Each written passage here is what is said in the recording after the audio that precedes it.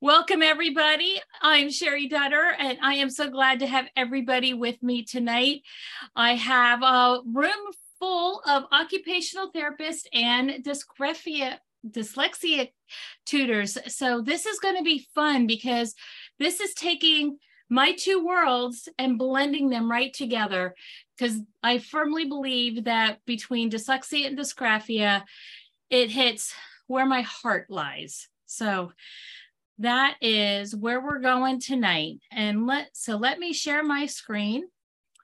I want that one. You know, that whole thing with Zoom, you got to really pay attention to which button you're pushing so that everybody can see what they're looking at. So right now you see it say Introduction to Dysgraphia. Yes? Give me a thumbs up. All right. All right. So I got an information from one of you that says you're from Tennessee. Can everybody else put in the chat where you're from for me? I'll try to remember who is the OT and who is the dyslexia tutor here. Michigan, Texas. Come on, New York City. I know you're here. All right. So we have Michigan and Texas. Fort Lauderdale. Ronnie, I was there a month ago. Did you know that? Ah, man. Yeah, I was reaching out, trying to find somebody. I stayed overnight in Boca Raton, and then I was in Delray Beach. We did book launch for Becoming You. So I was down there for the book launch. I'm sorry, I missed you. So Kelly and Brenda, do you know one another since you're both from Michigan? No? All right. So who's here for the first time? Can you put a 1 in the chat if you're here for the first time? Wow, Kelly, Brenda. All right. Ronnie's been here before. Kaya's been here before. All right. Jennifer, you've been here before? I think I remember your name. All right. Wonderful. Thank you so much for being here tonight. Let's talk a little bit more about me, and then we're going to get on to some of the fun stuff that we have here tonight. So I hail from Pennsylvania. The pretzel city capital of the world is Reading, Pennsylvania, and I live in the same county as Reading. I am not in Reading, but down the street. So there has been a magazine called Global Health and Pharma Magazine reached out to me and told me back in the end of 2020 that I won an award for 2020. No, back in 2021, I won an award for 2022. And then they reached back out to me and said, hey, you won it again. So those 4 awards that you see there are from Global Health and Pharma Magazine. I have no idea how I got nominated. I don't know how they found me, but they did. And they granted me those couple awards there. So I have to share them with you. I am the author of Handwriting Brain Body Disconnect. That is the white one here in the middle. And that book was published in 2019. And that October, it won a top 10 award in the Author Academy Awards. And that was the second and last year that they offered the Academy Awards, because the Academy Awards got a hold of them. So they thought it was a great idea, but they didn't.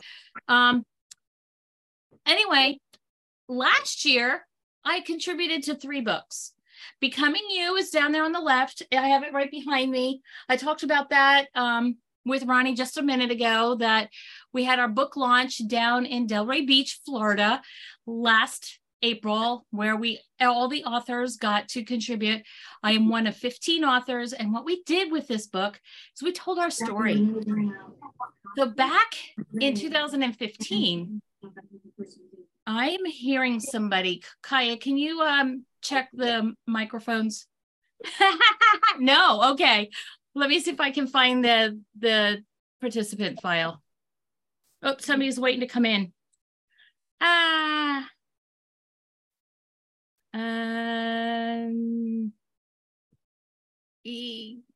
Mute. All right. All right. Got that.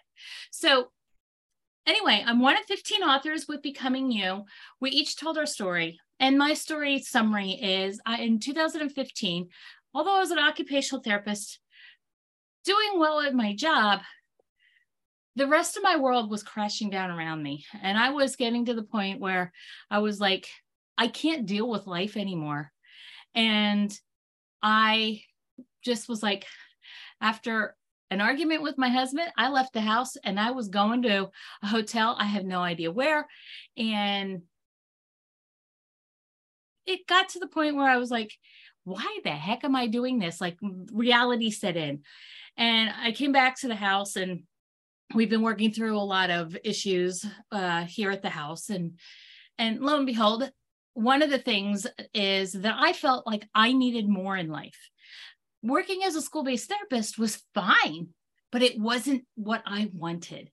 I wanted to be out sharing and teaching. And that's what I am doing today. And my dream is to have a retreat center that you can all come to Pennsylvania and share yourselves, share about what it is that you are learning about dysgraphia. Also have a tutoring center there as well. So long-term, in my short years here that I have in the working years, I would like to have a retreat center. So I've actually been doing a lot of investigation into real estate and what that looks like. So it's been very interesting seeing how I went from really feeling like, why am I here, to this is what legacy that I would like to leave. So that's what the Becoming You book is about. So it is available on Kindle and in paperback on Amazon. You can find it there. The book that's next to it, the Routledge International Handbook of Visual Motor Skills, Handwriting and Spelling, is legitimately the brand new textbook for handwriting across the world. It is 34 chapters of nothing but visual motor skills, handwriting and spelling. And I contributed one chapter to this textbook that is the new textbook of handwriting. And I'll tell you what, I got to read some of the other authors. It is powerful. I'm looking forward to it being released. Pre-orders are being taken right now. If you wait till the pre-orders are at their limit at the end of August or beginning of August, the price will be going up. So if you want a link that gives you a discount from Amazon, send me an email after the fact because I have to go dig it out. But I do have a link that'll give you $50 off. But if you're not a professor, you may not also be interested in that. Right now, next week, the 5th of June, is that next week? I am headed out to Columbus to finalize all the details of Math Disconnected with my co-author, Jonalie Zupanzik, and then it's going off to the editor, and we should have it in our hands that we can share it sometime in July or August. So it is that close, guys. If you've not heard about it before, Math Disconnected is a story about 7th grade teacher, some 7th grade students, and how Jonalie and I interlaced our lives into theirs and have now changed their lives. So it's really been a powerful experience. And watching all of these characters grow. My mission is to help innovative teachers who hate when kids are pulled from the classroom because their students are missing their educational experiences by designing multidisciplinary teaching environments to help support writing challenges. How many of us OTs are pulling kids out of the classroom? Even the dyslexia teachers in the room, we're pulling kids out of the classroom to do this one-on-one. But the kids hate it. They hate getting pulled out. The teachers hate it. I'm looking at how can we bring what we're doing into the regular ed classroom and help all students. And I believe that there is a reason for this, and that is that 75% of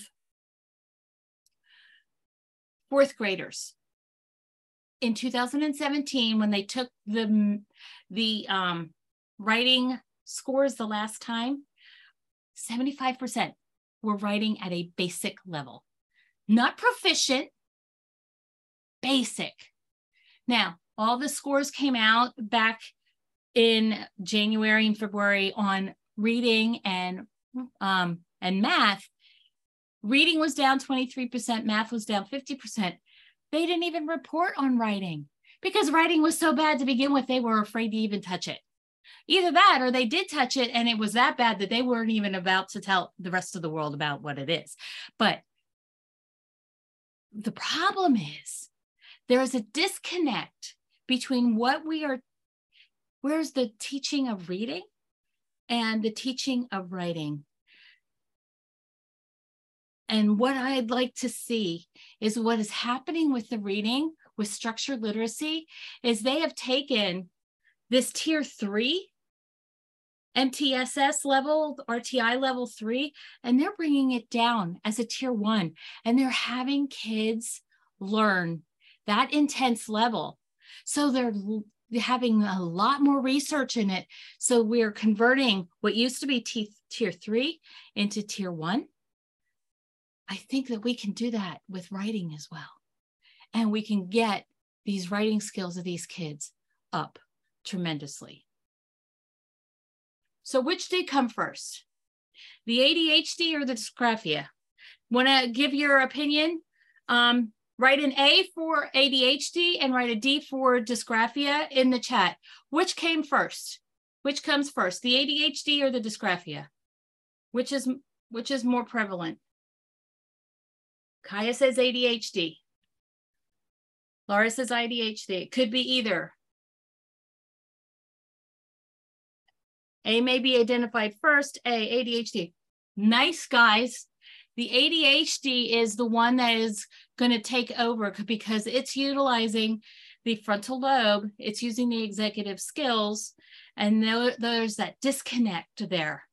So when we're looking at it from a neurological standpoint, they're looking at the ADHD as a neurological condition and the dysgraphia as a developmental delay, a functional disconnect.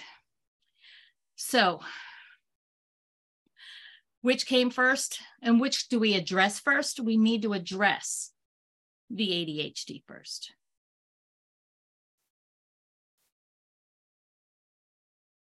So I mentioned the RTI model where tier 1 is universal. Everybody gets those interventions. Tier 2 is targeted. And those are those kids that are getting pulled to the side, but they're still in the classroom. And then those intensive kids are the ones that are getting pulled out. Kelly, I do have a question for you. Are you pulling your students out? Or are you seeing them in a tutoring clinic? Or how are you interfacing with your students? So I have a history of working one-on-one in a tutoring center. But at this point, I'm actually instructing teachers on how to implement OG. So I'm a trainer. Nice. Yeah. Perfect. I need, like I said, I need more of you. So are you seeing a shift in the RTI model with the structured literacy implementation? Am I seeing a shift? I mean, we address the different tiers explicitly when we guide teachers to implement our program. Like, we're pretty specific about how many students in the group, how many minutes per week. Yes. Okay. Yeah. Which one are you instructing? Do you mean which program? Yeah. Phonics First and Structures. Phonics First. I work for a company called Braid Spring. So we do a lot in Alabama, lot in Michigan, obviously, in Idaho, Arkansas big time. Okay. All right. Thank you. So for those of us who are not as well versed in what's happening in this, when I talk about this structured literacy, back in the 80s, I'm even going to go back that far because I remember this happening when I was in high school. So I am dating myself. I remember them passing legislation that they were going to delve all this money into helping kids learn how to read.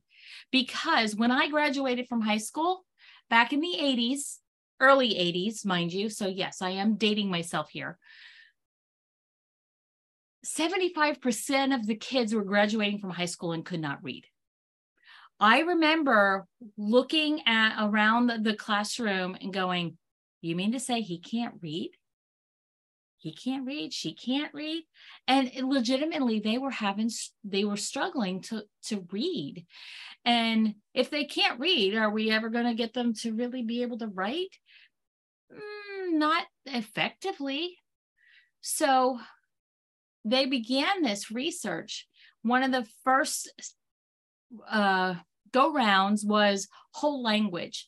And that was where we're looking at the whole word. We're trying to decipher what it is in the sentence, in the context. And so there are 4 of them remaining: reading recovery, 4 blocks, daily cafe, and whole language umbrella. I'm going back to you, Kelly. Do you hear about any of these at this point? I hear about them in that they're not good. They're not effective. We shouldn't be using them. When I started teaching in the classroom in the year 2000, and 4 blocks was the main thing. Reading recovery was happening also, but in terms of like general ed, 4 blocks was big. So, and lately I've heard about them on the Sold Story podcast. Nice. You're going to have to help me out with that. Okay. We're going to be talking after this. I can feel it now. So then there was this emergent, after some education and some research, into balanced language. And there was a lot more different varieties. And did you say phonics first? Is that on here? No. Nope. So I think I've heard of that one. And if you look at the top left there, really, it's this whole balance between whole language. So they're looking at that whole word, trying to decipher it, and interlacing a little bit of phonics in there to help decipher words. But the thing with balanced language is they were doing a little bit of this and a little bit of that and a little bit of this and a little bit of that. And there wasn't any sequence. And Kaya put Hooked on Phonics in here. Hooked on Phonics was the thing that my kid grew up with. And I thought, yeah, she did really well learning how to read with that one. And then my other one, he did really well learning how to read. But I was just at a conference on the structured literacy, and I was like, where does Hooked on Phonics fall? Hooked on Phonics is a balanced language, because what happens with Hooked on Phonics is they didn't have this sequence and structure so that they could implement the literacy education in a sequential pattern effectively enough. So this research is continuing to develop, and the structured literacy programs that you should be hearing about this coming year, school year, are Reading Naturally, Orton Gillingham. Orton Gillingham is like the overarching thing, and everything underneath it are all branches of Orton Gillingham. Explode the Code, Linda Mood Bell, Voyager Forest Learning. There was another name for that particular brand. That was the company name. Brain Spring. That's Spartan, me. Spire. Okay. Really great reading. I'm not quite sure what that, there was another name with that one. Sound Partners, Take Flight. Take Flight is a very it's in Texas. It's common in Texas. Wilson is here in the Northeast. So that's the one that I hear about. And I just met the nephew of the creator of Linda Moot Bell a couple months ago. And he now has a program, which is not on here, called the Now program, which is a competitor to Orton Gillingham. So I just want you to see the names of some of these curriculums that you might be looking at when they're talking about this reading and the changes. But how does that correlate to writing? So where are we at with the writing? Can anybody tell me what writing program that they have in their school? Can you put that in the chat?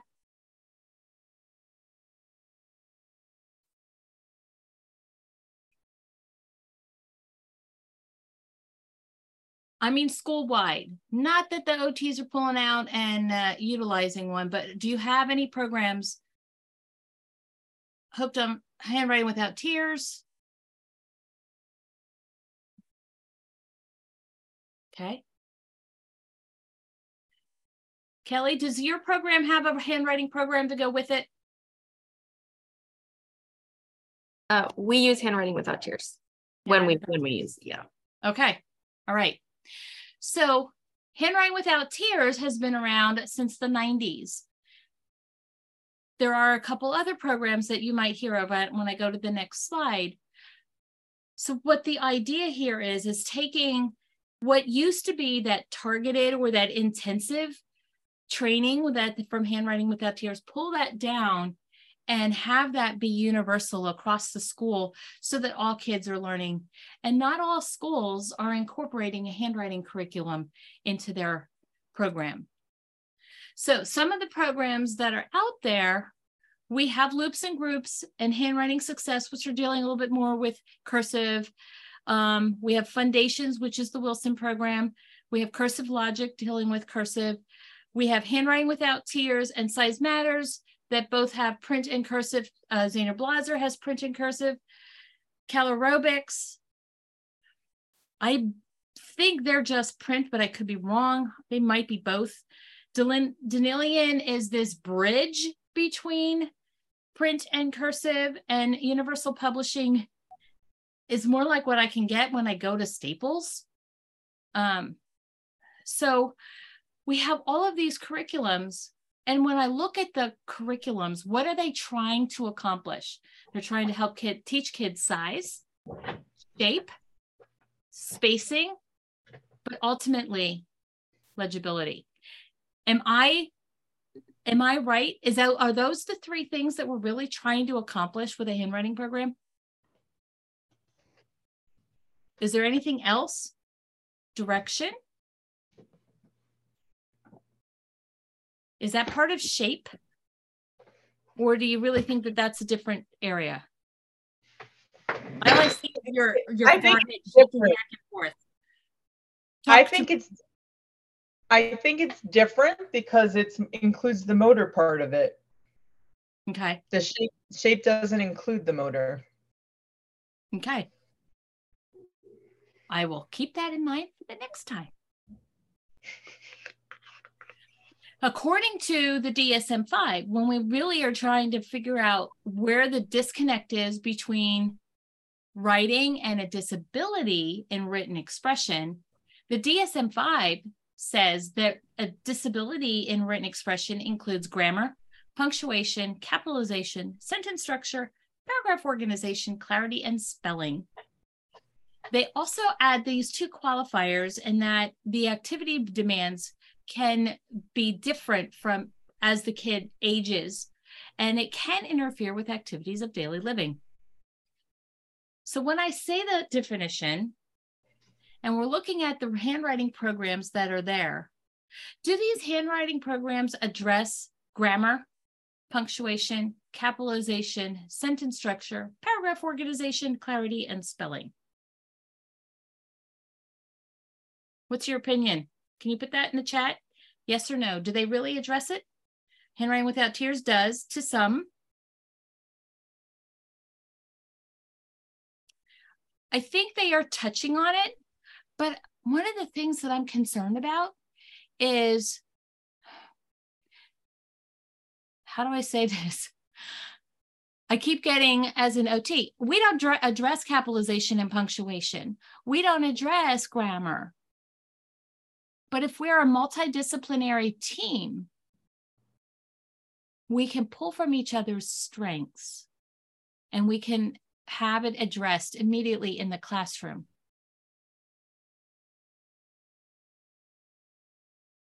Right Without Tears shows it as graded in the screener. Yes, I do agree. And I do agree each one of them has some degree of this, but I don't think we effectively have had enough research and education to blend the curriculum and the definition to really help combine them. I don't think Size Matters actually has grammar or punctuation in it at all, if I'm correct. You might be right. You might be right. Shift your camera. All we see is your forehead. That's better. Thank you. Thank you.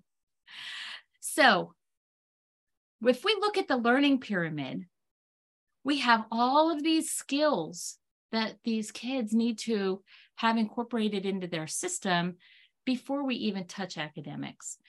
And this is where my heart believes that there's this huge disconnect between what we understand about writing, what it is, and where we need to get there.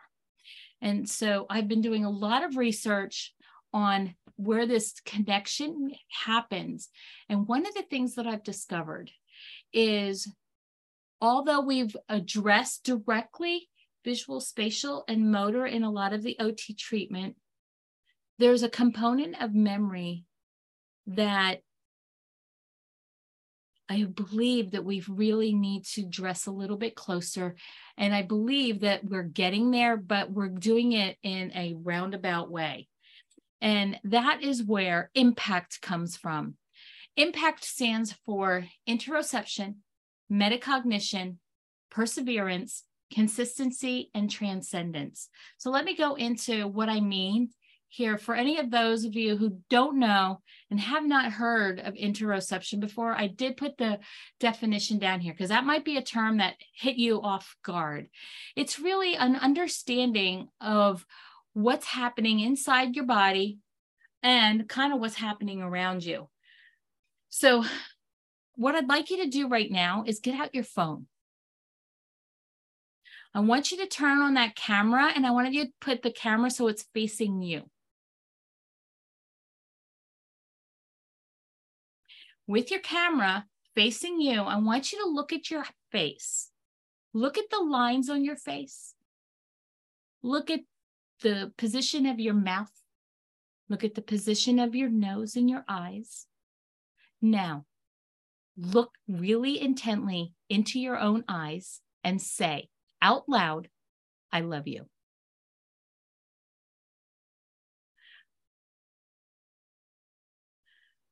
Ronnie, I want you to unmute and tell me your reaction to that.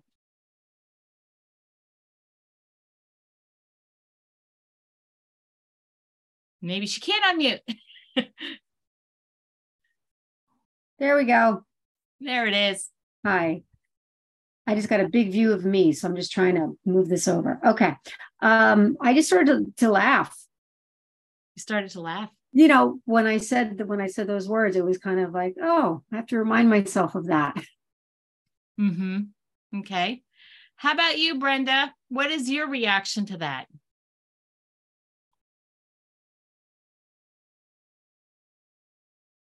I never like seeing myself in the camera, so So it was awkward even before I got to the part that says I love you, huh? Yes, well, I wiggle a lot, so that's why I turned off my camera. So it's okay. Keep wiggling. Keep wiggling. Yeah. How about you, Jennifer?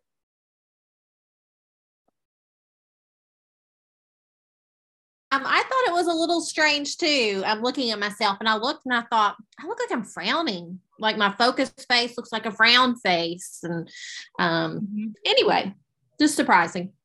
Yeah. How about you, Laura?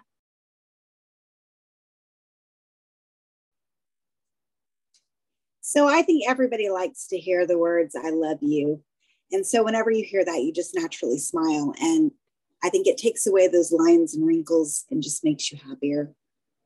I love it. I love it. Jessica, hey, I didn't realize you were here. Hi, Jessica. How about you? Tell me what you thought. I have to agree. I thought the whole thing was uncomfortable. Okay. The looking in the camera, looking at myself. Yeah. Thought the whole thing brought discomfort. All right. Now, and Jen, there's Jen here too. Jen, I haven't asked you this question. How did you feel about that one?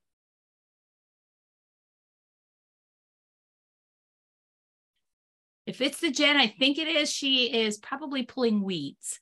So she probably can't come on. So with our kids, and we really need to think about what is going on with them. What do you think is happening with this one? Can you put it in the chat? Give me some ideas of what might be happening with this kiddo.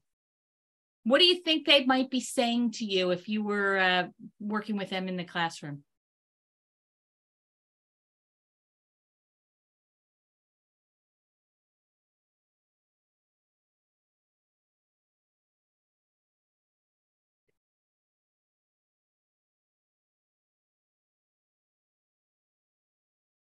Bellyache, tummy hurts, tummy hurts, tummy hurts.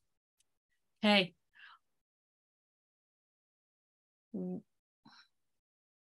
What else could be going on though, other than stomach hurts?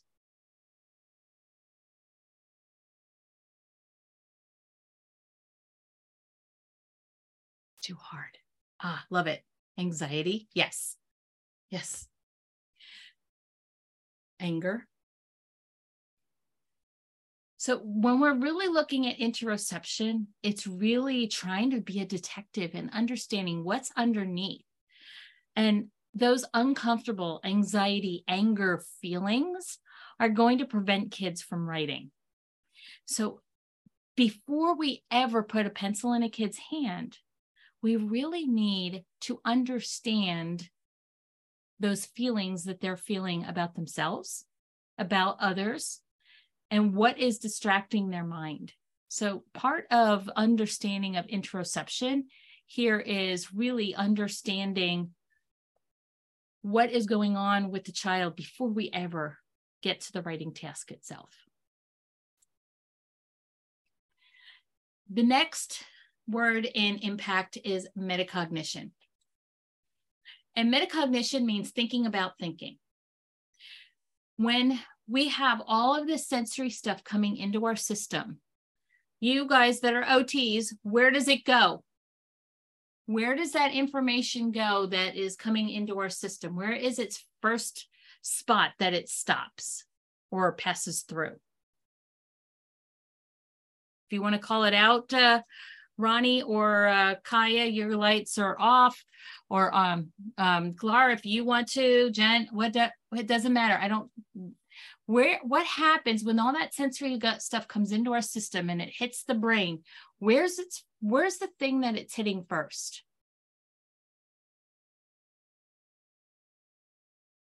It's going through the brainstem, and it's kind of getting into that limbic system, and it's getting into the filter, where the filtering system in the reticular activating system is trying to decide whether are we going to ignore this or are we going to react to it? And then if we're reacting to it, where do I need to send that information? So this filtering system really is taking all that sensory information, but kids are still developing that system. So sometimes we've got kids that are thinking about these little idiosyncrasies about that. And I think that's where a lot of the sensory processing issues come in, is there is this disconnect between what we need to inhibit and what we need to not inhibit or pay attention to. Hence, we got issues with tags in clothes and things like that. So metacognition is really helping them decipher those sensory feelings. process. Perseverance.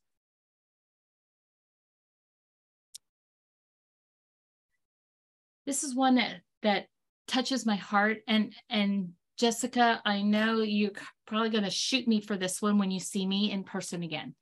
But one of the things that I really drives me crazy about special education is we break things down so far that the kids don't know where they're going next. So right now, I want you to grab a sheet of paper that you're not using for your notes. I want you to put that paper on top of your head. With your pencil, I want you to draw a circle on the paper. Next to that one, don't be looking, Ronnie. Next to that circle, I want you to put another circle. Now I want you to put a third circle. Now I want you to go back to the first circle, and I want you to draw a smiley face in there. Now I want you to put 3 pieces of coal down the center like those buttons. Now we need to put sticks on the middle one, a middle circle, so we can have arms.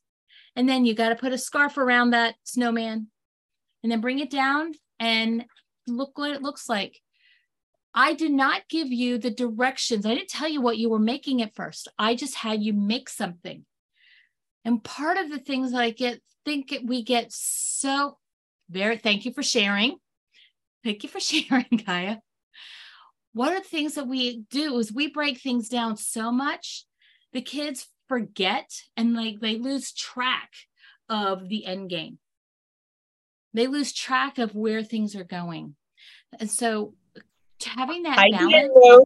I didn't know that the 3 circles were supposed to be in a row. You just told me to make 3 circles. I made them Exactly.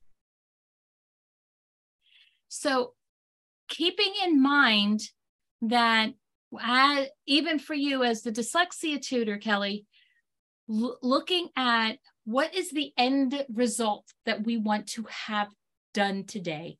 How are we going to get there?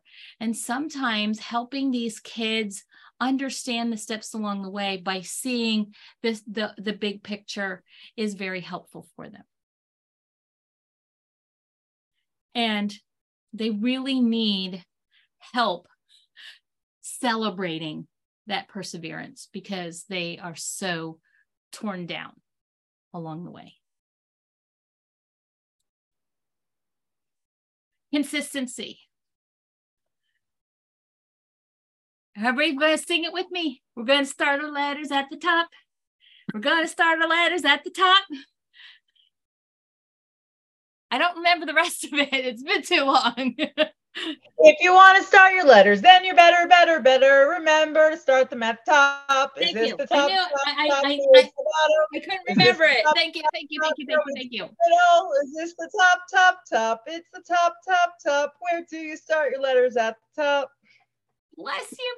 Thank you. Helping them with that consistency, mixing music is going to be very helpful, but keeping things consistent. The structured literacy programs have really done a fantastic job in creating that consistency with language over time. We just need to catch up with writing. That's all. We need to catch up.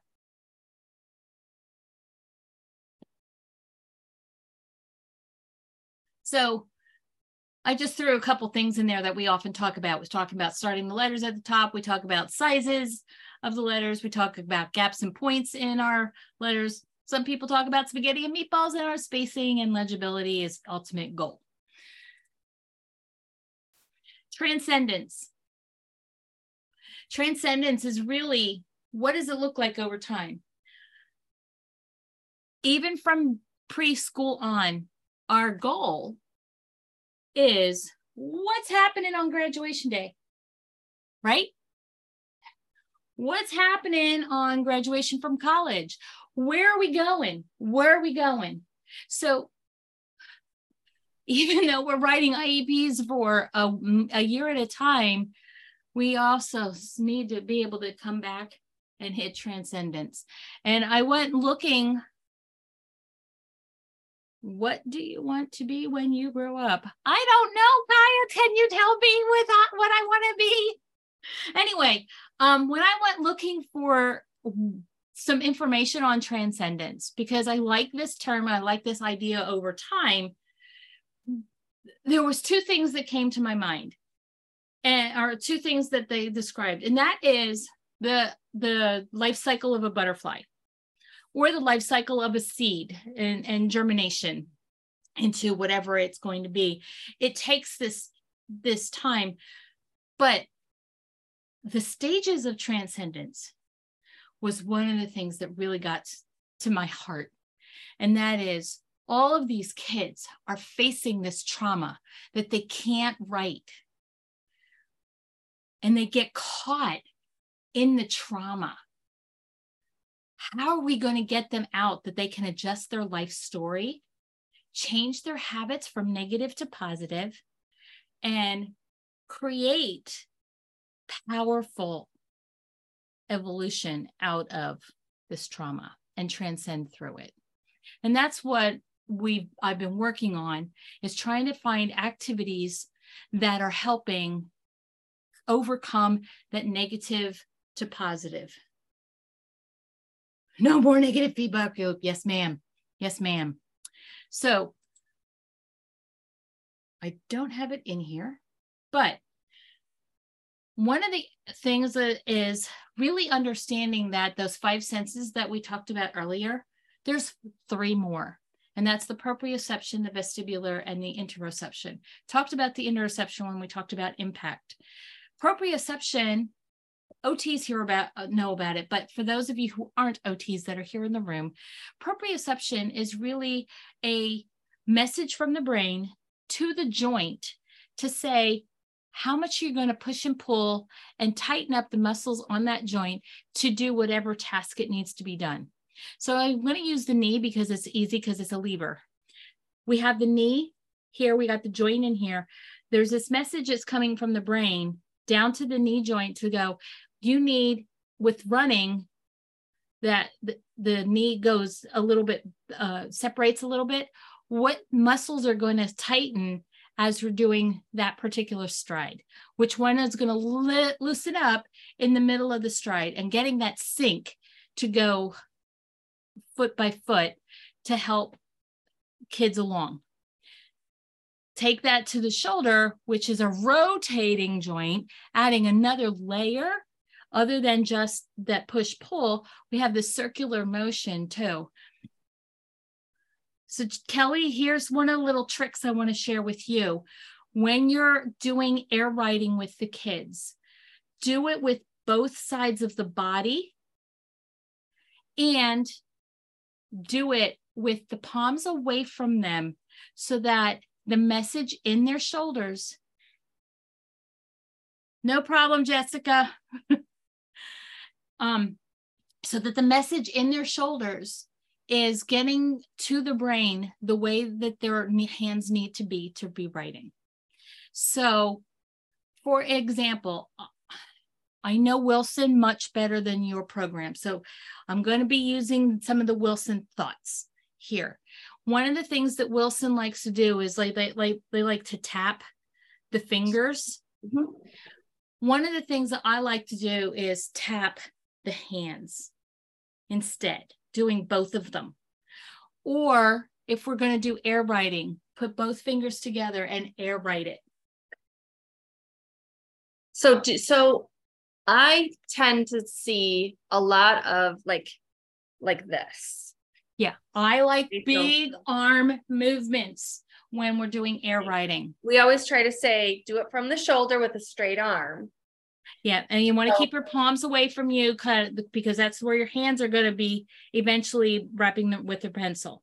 But if you do it with both hands together, you're going to get much more overlap in the brain, and the memory is going to stick more. So, for example, writing the number 8 in the air, both hands together. I've tried that. It works. There's one more trick to it that I've been using, and it's much more effective. So everybody put your hands out in front of you. Brenda, I can't see you. Jen, I can't see you. Laura, Jen, can't see you. Hands out in front of you, one behind the other, keeping your palms away from each other, and you're going to interlace. So interlace. There you go, Ronnie. You got it. I can't see your hands, Jennifer. There you go. You got it. Okay, hands up over your head. Vertical 8. Right in 8 in the air. So Laura, what did you notice? You're muted yet. The weight at my shoulders. What about your shoulders? The weight. The weight on your shoulders. Okay. The weight and the direction. All right. Jennifer Henderson, how about you? Myself really having to think about the directions a little bit more, like with less automaticity and really having to focus on that and using my big body movements to help. Mm-hmm. How about you, Brenda? Same thing. The other thing, I noticed, like doing both hands, you're doing a lot of midline crossing when you do both hands together. Mm-hmm. Mm-hmm. And Ronnie, how about you? I was just going to say what Brenda said, as well as just getting, being able to cross midline like that. It reminds me of the infinity loop, so that you're trying to balance both sides of the brain. And yeah. Now, the infinity loop is sideways. It's a lazy 8. Yes. Okay. Right. The big difference here, if you want to try it again with me, do it like a lazy 8. And tell me how you feel that it's different. Go back to the vertical, try it, and then try the lazy 8. What do you notice that's different? This, not the directionality, the size, I'm not sure. Okay. Less core. Less core. That's what you said. Okay. Less core. Brenda, how about you? I'm still working on, I'm still trying to figure out, Now see, I see more core when you're doing the lazy 8 than the regular 8. Okay. Because I guess maybe because I'm sitting, I'm doing more twisting when I'm doing my lazy 8, as opposed to just being stationary. Maybe. Kelly, you're not the OT, so I'm going to get you this time. What did you notice? So when I do the lazy one, I feel like there's less muscles engaged. Like when I did the vertical one, it was like, wow, so many muscles in my back are awake. Just my shoulder, everything was very awake. Mm-hmm.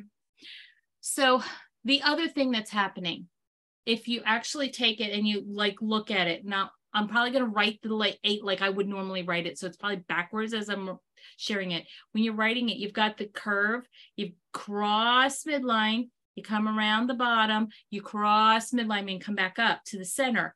So you're doing this diagonal that's going across your body like NDT. When you're doing it with a lazy 8, you're crossing at midline.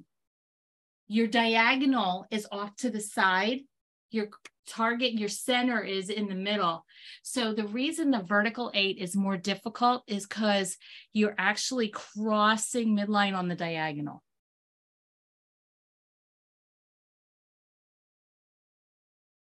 So the reason this is so important is because you're going to get both hands doing the activity. It's going to reinforce the memory.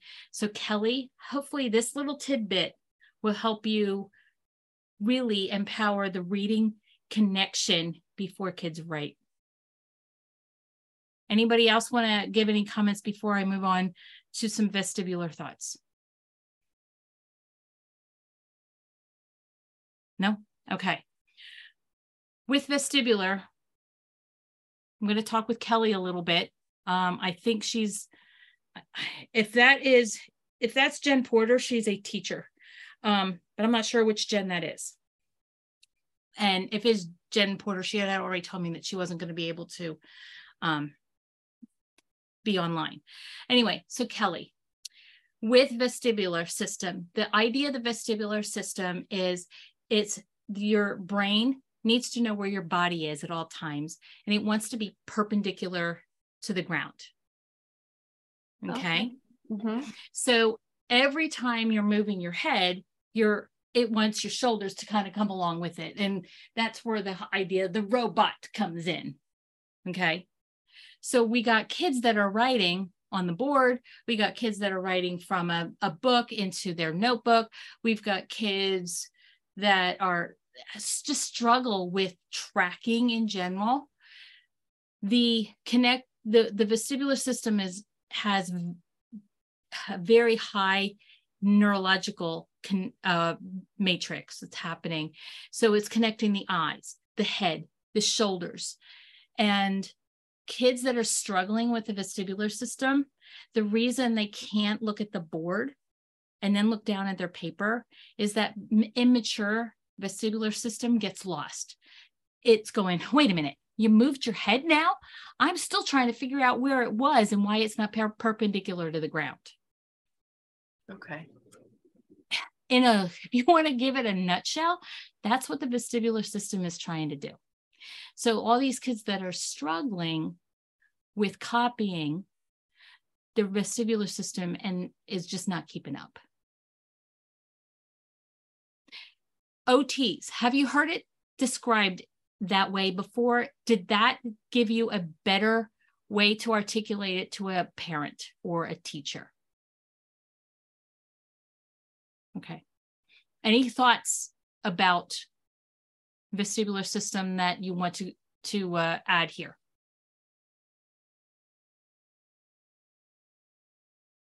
Ronnie, did you want to add something? No. Just about with the vestibular system, I see a lot of kids with ocular motor issues, and I'm trying to explain to the parents talking about the vestibular system, and I like the way you put it together to present it in just in a nutshell. That made a lot of sense too. So thank you. So Thank you. Sherry, just to clarify a little bit. So students with dysgraphia have an immature vestibular system. Am I connecting that right? Typically, they do go hand in hand, yes. Okay. So it's probably the other way around. Kids with an immature vestibular system most likely have dysgraphia. I see. Okay. So part of the reason I have the tumbleweed there is because of the head moving all the time. And so thinking about the vestibular system as this tumbleweed, oh, I love it. Oh, thank you for doing that and not making my neck hurt. And then we talked a little bit about interoception a little bit ago, so I'm not going to go into that any further. So what I'd like to do is share a couple more little tidbits on some ideas to help you with those basic skills. Because if we're really focusing on the sensory system, that's where we need to begin, is to really get the sensory system working effectively before we are going to make any motor changes. One of the things that I've discovered by accident, I had a kid who was a little bit older, like 4th, 5th grade, and he was still struggling with writing the letter A. And I was like, I've been working with you with this for 2 years. What's going on? And finally, I was working with him in his home. Finally, Mom gives me the book from school. And the book from school had everything written in Arial. I was trying to teach him like Poppins. And I'm like, here's where this disconnect is. No wonder he's not making the connections between what he's reading and what the writing program was that he was using at school were not what I was teaching. So that consistency was off, for one thing. But he also wasn't understanding the A, the G, and those other typeset letters. So one of the things that I encourage, if you're having a kid who's struggling with recognition, change the font.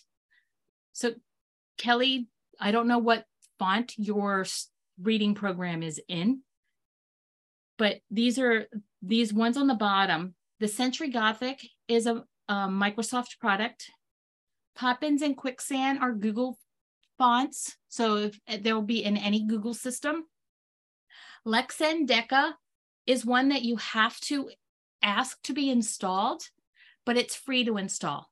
So you go into lexend.com, ask them for their newsletter, download it. They'll give you the installation codes for the font, and then you have it. And there's like 6 of them, 6 different varieties of Lexend. I just happen to have Deca on there. Just on behalf of my company, I know that they recently reprinted all of our materials in a wonderful, I think they call it an elementary font. Okay. But it's to meet this need for students. Yeah.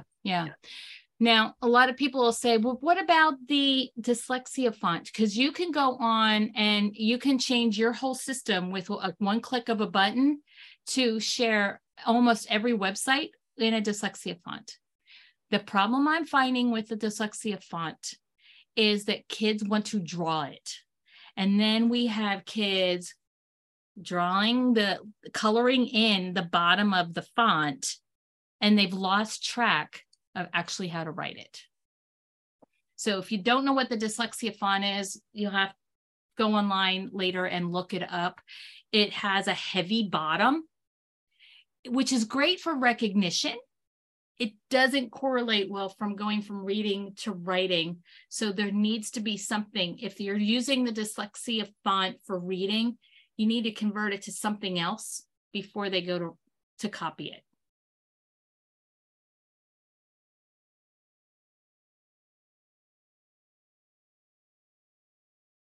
With motor, I share with you the vertical 8.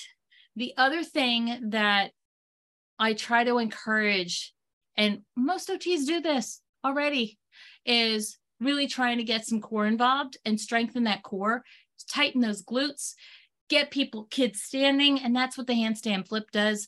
The handstand flip, I actually have 12 variations on it, and I've had some OTs using it in treatment and sharing pictures with me. I've had some teachers sharing pictures with me on what it looks like in the classroom.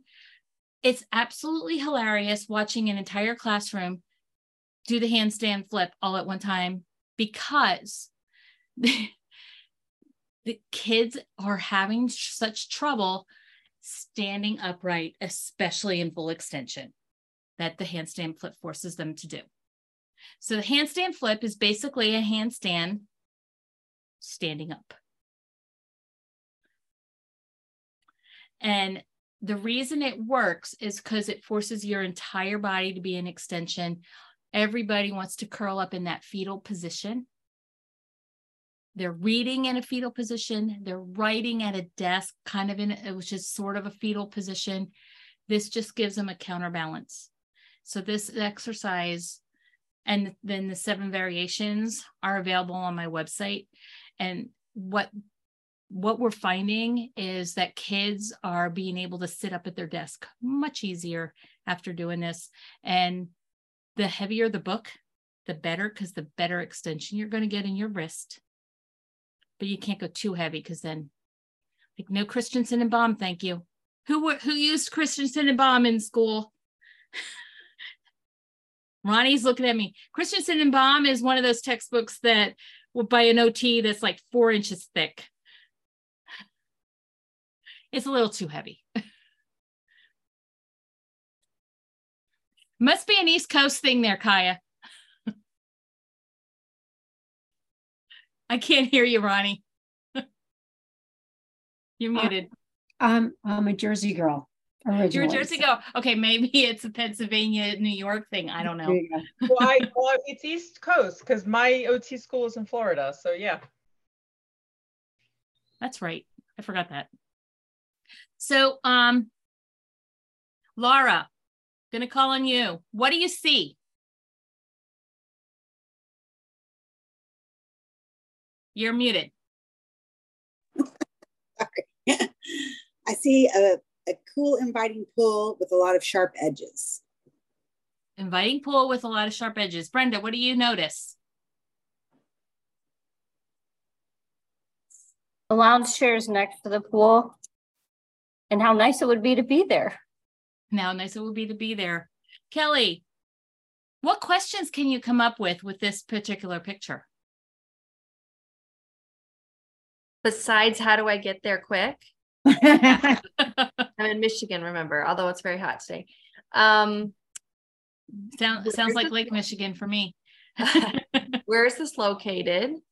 Why is it empty?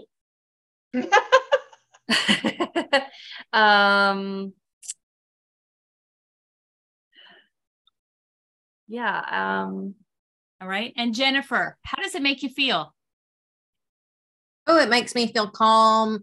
I'm just picturing myself sitting in a chair, like in that front section where it looks like it's very shallow, and just lounging right there in that little bit of water. All right. Now, I want you to go ahead, Ronnie. Hi, I have to go. I'm so sorry. Not a problem. Not a problem. It's Thank good to have you so much. Did I give you any little thoughts and takeaways, and did it make any connection to dysgraphia and how you're working with kids? It definitely did, because now I think I can explain a little better to parents about the vestibular system and the dysgraphia, because they just didn't see a relationship. It was just poor handwriting. And I'm like, they're not alone. And so I like learning a new way to share information. So thank you. You're welcome. You're welcome. Okay, I have two questions. The first one I would ask a kid is, can you see the ocean? That's number one, because I can. Do you? Come on. The other is that picture on the top right with the little people in it, was that there the whole time, or did you just add it?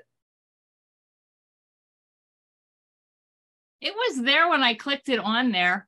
Yep, just noticed it just now. I only saw that inviting pool to go into. I did not see those people there at all. There you go. There you go. And that's local here in Hamburg. There we go. Okay, so back to the picture. So I asked you guys 4 questions. So go ahead and write them down. What do you see? What do you notice? What questions can you come up with? And how does it make you feel? Why are those questions important?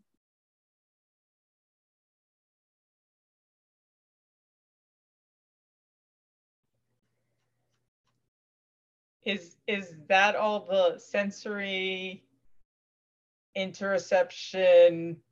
That's the whole interoception thing. It's a way of getting perspective for the child and understanding what they understand. So I've given this particular image to a bunch of autistic kids. I am not getting the same response as what you got when I give this to an autistic kid. All they see is the sand in the background and they want to run. They don't see calm, because there's a lot of kids with autism that are sensory averse. Some kids are sensory averse about pools. So you don't expect what you might think is a calm, inviting pool to be calm and inviting to everyone.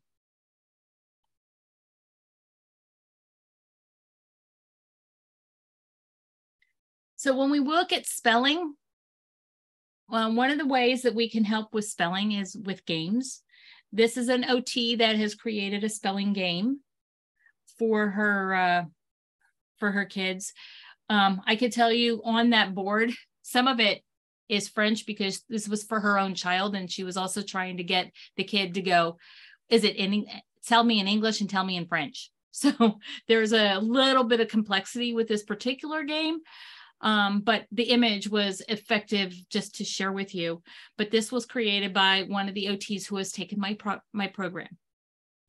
And she was working with spelling with the kids and created a game out of it, and was using the spelling words of the week. With sentences, we talked a lot earlier about capitalization, punctuation, grammar and such.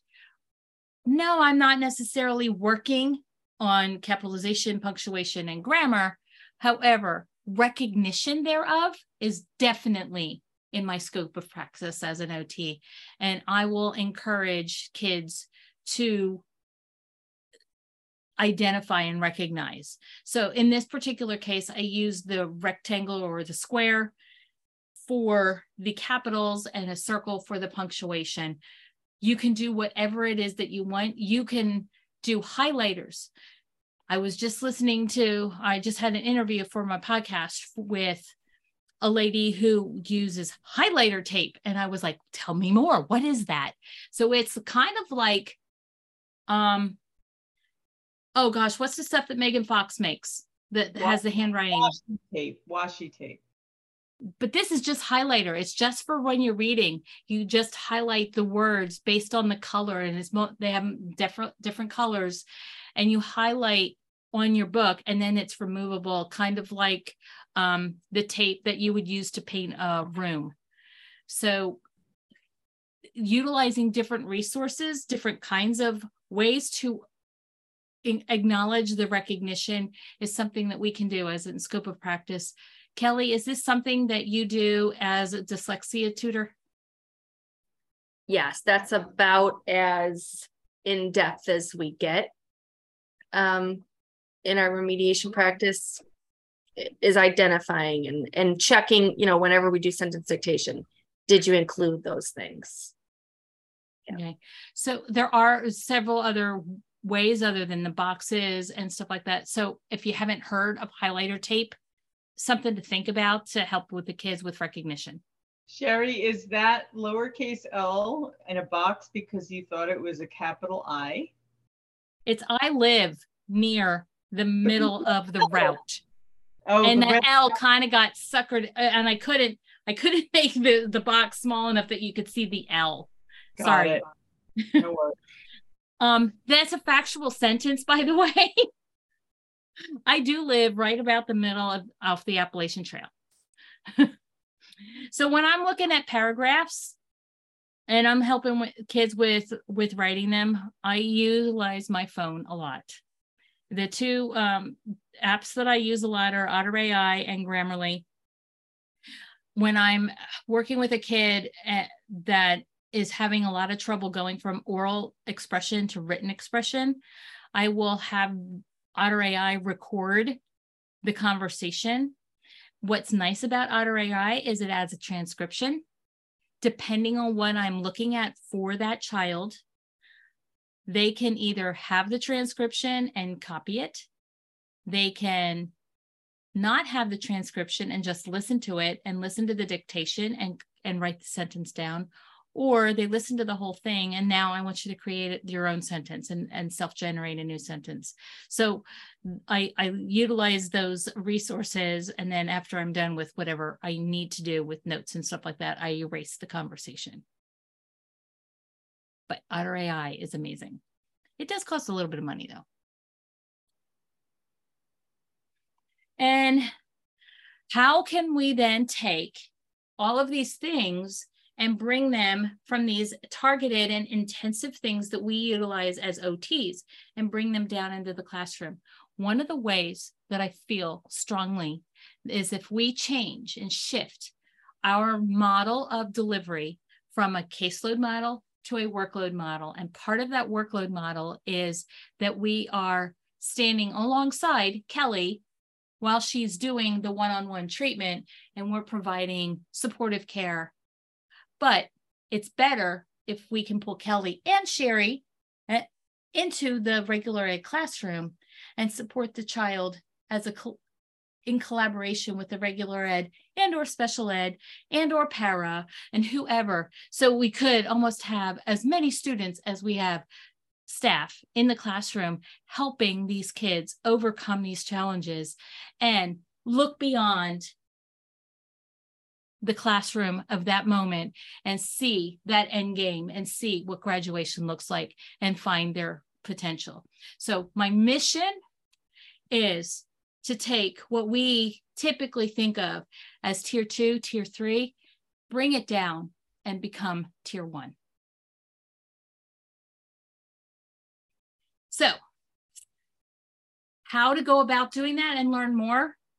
The best way to do that would be to get your certification as a dysgraphia specialist. And there's a code right there. Let me move the chat out of the way. Here is a link that you don't have to do the chat thing. Jessica's no longer here. Everyone in meeting. Ching, ching. Now, I recommend that you do this on a computer, not your iPhone, but you will need, if you're already a member of the Writing Glitch community, you will need to have your access to your password and stuff like that to get onto the computer, because iPhone charges more. So don't do that way. But if you are interested in learning more about how to bring that to tier 1, that's where we're going. What do we need to do to get there? We have this 4-step process. To get your certification, you could just pay right up front and then all of this stuff is included, or you can piecemeal it and you can pay along the way. The first thing that you do is the roadmap to hacking dysgraphia, the 5-day challenge. The second thing would be the dysgraphia toolkit. The third thing is the warm-up protocol. The fourth thing is the method. And after you complete all of your requirements, you can get certified as a dysgraphia specialist. This program has been approved by the Department of Education here in Pennsylvania, and any practice act that reciprocates with Pennsylvania Department of Education, which is 46 of the 50 states, the Department of Ed reciprocates with one another. So for the most part, as long as your practice act in your state reciprocates with the Department of Education, you can get your certification and not have any trouble. If your particular practice act does not reciprocate with your state Department of Ed, then you have more trouble. So we have the traditional path, which is what I just shared with you. There's another cue to do that, or we have the fast track. The fast track, the big difference is going from monthly group coaching to weekly one-on-one with me. So if you're interested in the certification and you want to get it done by time school rolls around again, we can do that using the fast track. But I ask that you have a phone call with me one-on-one so we can talk about those details. And that link is here to have that phone call with me.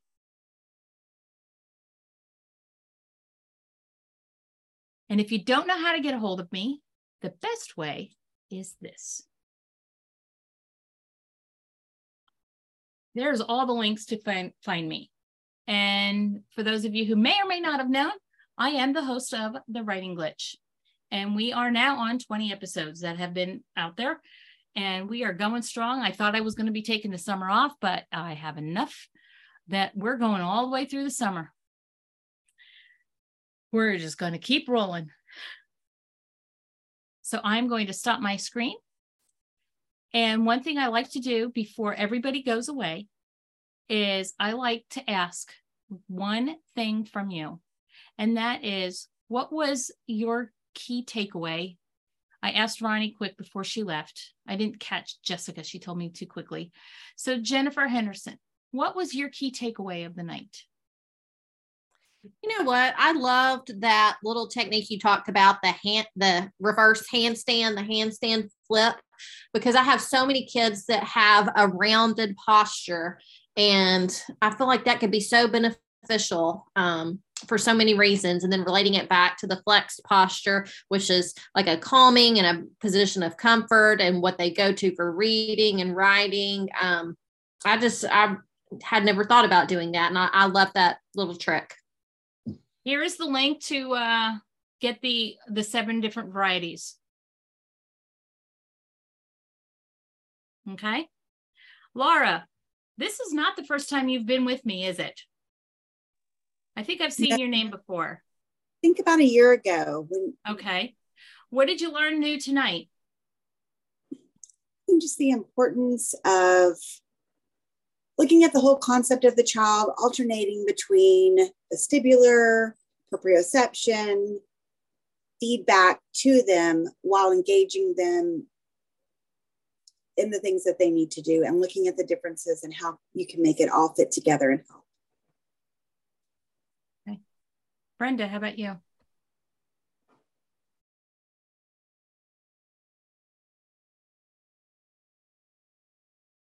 Keep pushing buttons, sorry. I did like the explanation that you gave with the vestibular and the being able to copy from the board. That's something that I haven't been able to explain very well, so that was helpful. And I do also like your handstand from the fact that I work in a lot of very tiny spaces. So it's it's very challenging to find movement and those sorts of things for my students where we're not running into things. So that is something that I can always find something to pick up.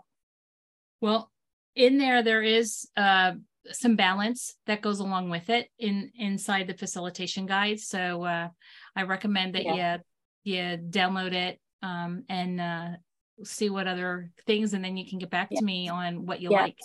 And I would love to get my teachers on board to do some of those things as well. Well, I would love to get more teachers on board to these conversations. I can't. And it seems like every time I have a connection with a teacher, then the next year they're not back. So I start all over with a new group of teachers. So yeah, there we go. Yeah. Kelly, what was your takeaway? So there was a few really new concepts for me as a non-OT, really focused on Orton Gillingham in my daily life. The interoception, brand new. Proprioception, brand new. Vestibular system, I was familiar with. I knew it needed to be stimulated. And then beyond that, now I just have like this, it's like you lit a little candle, and I'm ready to go diving deep into that, because I mentioned I have a son who I strongly believe has dysgraphia. Grab that handstand flipped. I'll tell you what, it has made a difference. So interesting. His life. And ever since he was little, he has rocked his head back and forth, especially when he's trying to go to sleep. He's not a hyperactive kid at all, but it's all these connections are happening for me just with him. And he's 16 at this point. So it's looking back at his development's very, very interesting. So yeah, personally and professionally, I got quite a bit. Thank you. Thank you. Kaya, you've been around me for a little while. What did you gain tonight? I don't know. Just I have fun listening to you. You're fun. She knows how to let people in now. Yes. I also know what not to do when testing a new connection. So I don't get cut off from my mouse. Yeah. So everybody, Kaya and I have been working together for a little while, and I'm supposed to be headed to New York City to do the workshop with her school. So we're negotiating that right now. I am looking forward to coming to wherever you guys are, and would love to come and talk with your school. So if you have any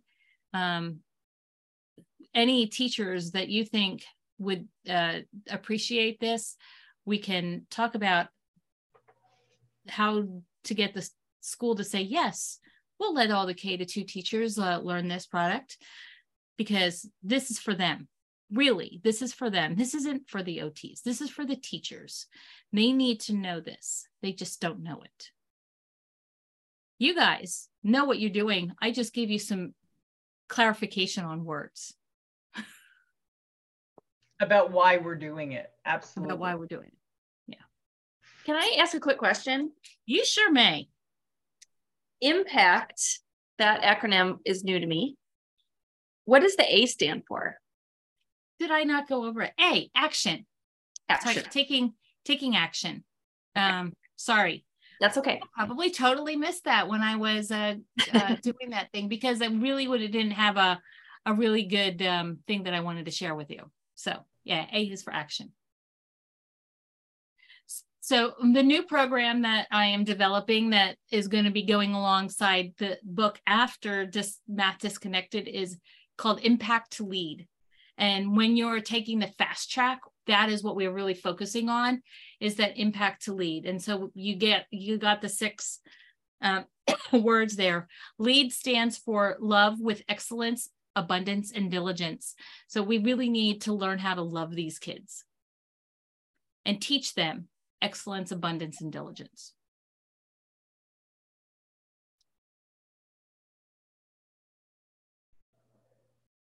Any other things before we end this evening? Kaya, can you hold on for a few minutes afterwards? Okay. All right. Anybody else have anything? You're welcome, Jennifer. Thank you for coming. Thank you. You're welcome, Laura. Thank you. You're welcome, Brenda. You're welcome, Kelly. All right. Stop. I think we're alone now.